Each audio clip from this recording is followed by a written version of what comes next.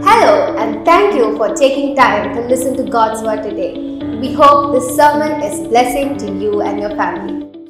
The word that God has given for me this morning, and the title of my sermon is Life in Between. Life in between. Many of us have gone through or going through in between seasons. And I hope you understand what I'm talking about, because we have found ourselves in between jobs. Like you lose a job and you're praying for God to open a new door for a new job, but we don't know what to do in between. We know that God will bless us, but we just don't know what to do in the in-between.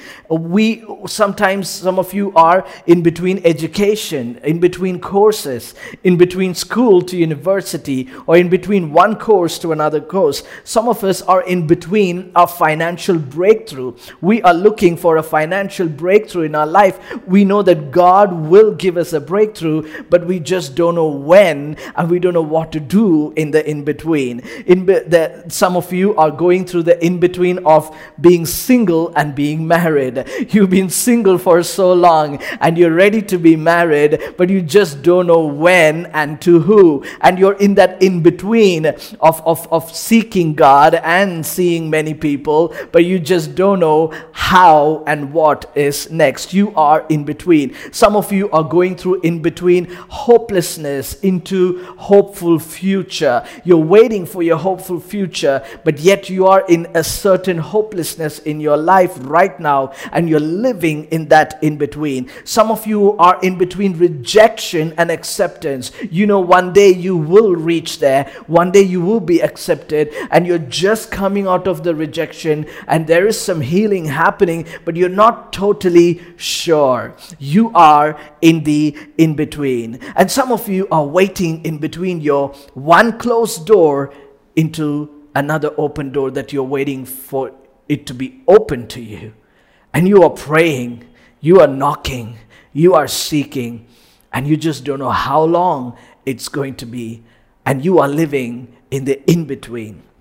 Many of us are living in the in-between. Have you ever felt this in your life, where you're in between and you just don't know where you stand right now? You just don't know how to pray. You just don't know what to decide. You just know that God has something for your future, but you just haven't stepped into it yet. You know God has redeemed you from the past. Your life is not where it used to be, and your life is not where it's supposed to be, but you are in the in-between. And the question that you are asking is, what do I do in between? Where do I go in between? It's not a nice feeling. You're neither there or here. You're not in the past, you're not in the future, and the present is not something that you are enjoying. What do you do in the in-between? There's a person in the Bible, King David, and we all know King David for various reasons. You know, King David was known as a shepherd boy, and he was anointed to reign and rule over Israel as a warrior king one day. We all remember King David as this guy who brought victory over Goliath. We all remember King David as the one who conquered over Jerusalem. We all remember King David as one who wrote many psalms that we sing and use it during time of worship. And we remember David as a man who was the only man who was called as a man after God's own heart. But in David's life, there was an in-between moment. And today we're going to look at what did David do and how he handled his in-between season, and how God brought him through and did something tremendous and marvelous in his life like never before. Most of us, we don't incline to this moment of David's life. It's almost like a forgotten moment of David. And it happens in this location called En-Gedi. En-Gedi. And I want you to go to this verse in 1 Samuel chapter 23, verse 29. 1 Samuel chapter 23, verse 29. It says, David then went to live in the strongholds of En-Gedi. What is happening in chapter 23 of 1 Samuel is that David is being, he is running away from King Saul. Just to give you a little backup, a little recap on what is happening in the context of this passage or in the context of David's life is that, see, David being a young boy who was just tending to sheep, he was actually not called for when his daughter, when the prophet came, when Prophet Samuel came. He asked Jesse if he had any sons, and he brought all the sons that he had except for David. David was not even brought into the scene, and then God kept rejecting every single sons. And then later the prophet asked, "Is there any more son you have?" And Jesse says, "Yeah, there's one guy, but he's not a king material. He's not somebody to be anointed as a king." And the prophet says, "No, bring him in." And God says, "This is the person." And David was a young man when he was anointed to be the king. And he received the anointing that one day he will be seated on the throne. He will wear the crown. But while David was anointed, Saul was still king. This is where I want us to focus on. And Saul was building this relationship with David, but later he realizes David is going to be more powerful than Saul because Saul is losing his anointing, and eventually the Spirit of God leaves Saul, and David carries the anointing to be the king. And Saul realizes that David has become a threat to him. But David was not a threat to him. David was just a chosen man of God to be on the throne. So now Saul is chasing David for him to be killed. And while David is running away from Saul, the Bible says David and his mighty men, they were all hiding in this place called En-Gedi. Now En-Gedi, this place, it's actually a spring. And it's surrounded by few caves as well. It's a beautiful place, 35 miles east of Jerusalem. En-Gedi, it's a lush place, but hidden in the driest and harshest region. Nobody would ever find that there is going to be a beautiful spring in the middle of a dry land. And David chose this place because of its intricate system of caves and carved out of rocks, because they wanted to hide, and it had a lot of caves in it, and not many people know where it was. And it also had a series of tunnels through the Judean hills, and it opened up as escape routes for many people. It was a perfect hideaway. It was a perfect getaway. Are you in this season where you just don't know where you're going to be? And you also know you're not in your past, but you're just running away from something. It's probably not somebody who's chasing you physically to kill you, because that's what's happening for David. There's somebody chasing him physically to kill him. But maybe for you, it's an emotional chase. Maybe it's a past relationship. Maybe it's a fear about the past and fear about the future even. And you're running away from it. And you're trying to find caves. You're trying to find places that you can just hide away from. And you feel that that's a safe place. And David and the mighty men, when they were going through this in-between season, they were hiding. They were hiding at En-Gedi. What is your En-Gedi? Where are you hiding? What is your response during your in-between season? Are you still in the hiding when God is trying to call you out? What is your response? You see, I wanted us to go to Psalms chapter 57, because it is in Psalm 57, we believe that David wrote that psalm while he was hiding in these caves. And there is a different response that we see from David while he's at En-Gedi, while he's at that season of in-between, while he's waiting to be crowned. You see, this place is so significant in David's life because of the timing it happens. Because, it's almost nearly 2 decades, that is almost 20 years, David had to wait for him to be crowned as king from the time he was anointed as king. Watch this. He had to wait for he was anointed by the mighty prophet of the nation. Authentic anointing, he received it. And he had to wait for 20 years for him to be crowned as a king. And his in-between season was 20 years. I don't know how long your in-between season is. It could be weeks, it could be months, it could be years, or it could have been just this past couple of days. I don't know what it is or how long it is, but these principles apply because you see, as he's living in this season of in-between, David could have easily fall into the trap and into the temptation of giving up on God. Number one, he could have doubted his anointing. He could have gone around and said, Samuel is not a real prophet because if he anointed me, I should have been king. What is taking God so long? He could have easily doubted the anointing and he could have easily doubted God, but he did not do that. He could have prayed saying, God, why have you given up on me? But he did not do that. He could have doubted himself saying, I have done something wrong. That is why I have lost the crown. He did not do that. We all think this. We all keep praying prayers like, Lord, how long? Why have you given up on me? Maybe I'm not saved enough. Maybe I'm not healed enough. Maybe this Christian life that I've chosen, it's not going to work out. Are you doubting yourself? Maybe you're praying, why me, God? Why me? Why should I go through this in-between season? But check what David did in Psalm 57. He writes this from his in-between season. He writes it while he's going through his in-between season. And this is what he says in Psalm 57 verse 1. He says, have mercy on me, O God, have mercy. I look to you for protection.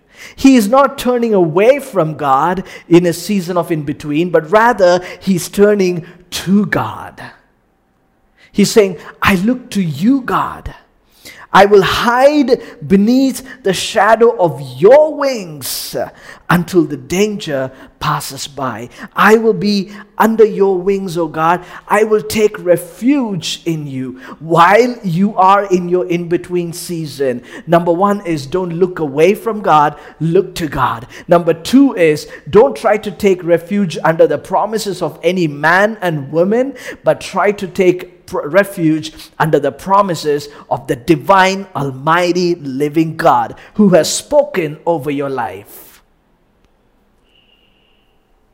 Take refuge under him. You know what? David knew what to do in between. David knew what to do in between. He held on to the faithfulness of God and he worshipped him. He was also emotional. He was also real. He was also real with how he felt about himself. Psalm 57 verse 8 to 11, it says, wake up my heart. Wake up, O lyre. Wake up, O harp. I will wake the dawn with my song. I will thank you, Lord, among all the people. I will sing your praises among the nations. He is telling to his heart. He is telling to his soul. He is telling to his mind, wake up. Don't give up. This is not the time to sleep. When you're waiting on your in-between season, it's not the time to laze around. It's not time to be lethargic. It's not time to be complacent. It's time to keep depending on God. It's time to keep, stay faithful and stay focused in God. It's not the time to sleep. He says, wake up, O lyre. He says, wake up, my heart. He says, wake up, harp. So these are his instruments. And he's saying, come on, it's time for us to wake the dawn with a song of praise. Even when you're going through your season of in between and waiting, it's important that you keep waking up your heart, your mind, and your soul towards God, and you keep worshiping Him. You keep worshiping Him. You hold on to His promises. You hold on to the faithfulness of God, and you keep worshiping Him. See, it beautifully says in verse 10 and 11 of that final 2 verses of that chapter, He says, "For your unfailing love is as high as the heavens. Your faithfulness reaches to the clouds." He is realizing God's unfailing love. He hasn't forgotten the God who has brought me so far. When I was anointed 20 years, God who has brought me so far is still faithful. The God who has called you, the God who gave you that job, the God who's given you that promotion, the God who has blessed you with marriage, the God who's blessed you with a great family, the God who has blessed you with church, the God who has brought you so far is more than able to see you through even during this time of in-between season. Hold on to the faithfulness of God. Don't give up. The one who brought you so far is able to help you go on. He will come through. He will never give up on you, church. He will never give up on you. Keep worshiping Him. Realize His faithfulness. That's what David says. He says in the caves. He's singing this in the caves. Not in his dream job. Not when he bought his new, Range Rover car and he comes out saying, "Oh God, thank you for your unfailing love. You are as high as heavens. Your faithfulness reaches to the clouds." It's easy to sing when you got your new car. It's easy to sing when you built a new house. It's easy to say this when you have your dream job and life is going good. But David is writing this from the caves, from the darkness, when he's hiding. And he says, "Your faithfulness reaches to the clouds." And this is the beautiful part. Verse 11, it says, "Be exalted." That's worship. That God, beyond my situation, may your glory be magnified. May you be lifted high.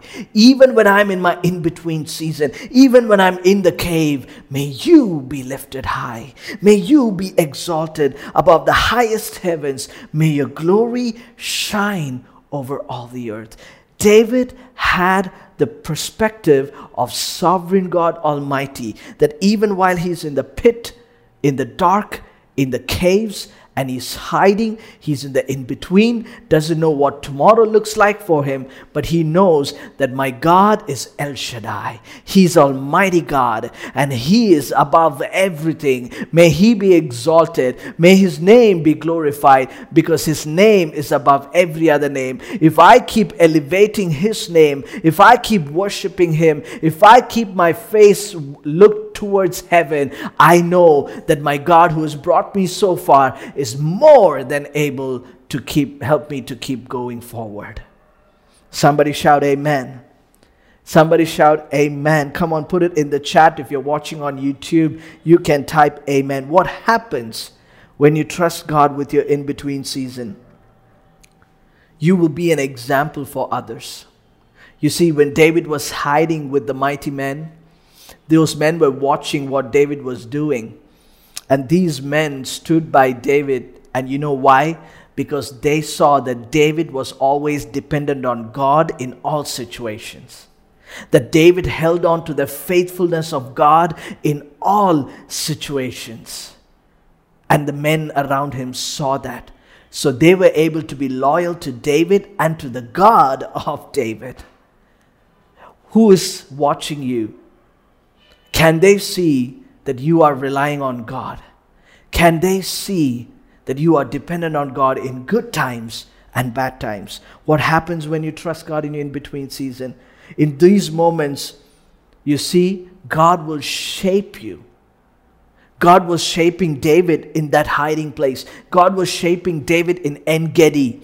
And He was shaping him into the person that He wants him to be. He was shaping him into the king. A king who will always rely on the King of Kings, not on himself. The problem with Saul, the previous king, and the reason why he lost his anointing is because he relied on his own wisdom. He relied on himself and not on the King of Kings. But God was shaping David. Even though you're going to be crowned as a king one day, you will be a king who will rely on the King of Kings and the Lord of Lords. God was preparing him. What is God doing right now in your life as you go through this in-between season? He's preparing you for something great. Can you trust him? Can you trust him? We hope that you are blessed by God's word today. Share it with someone else who you think can also be blessed by this. If you would like to support our ministry financially, you can do so at kingsreachurch.org/give, and we will see you next week with a brand new sermon.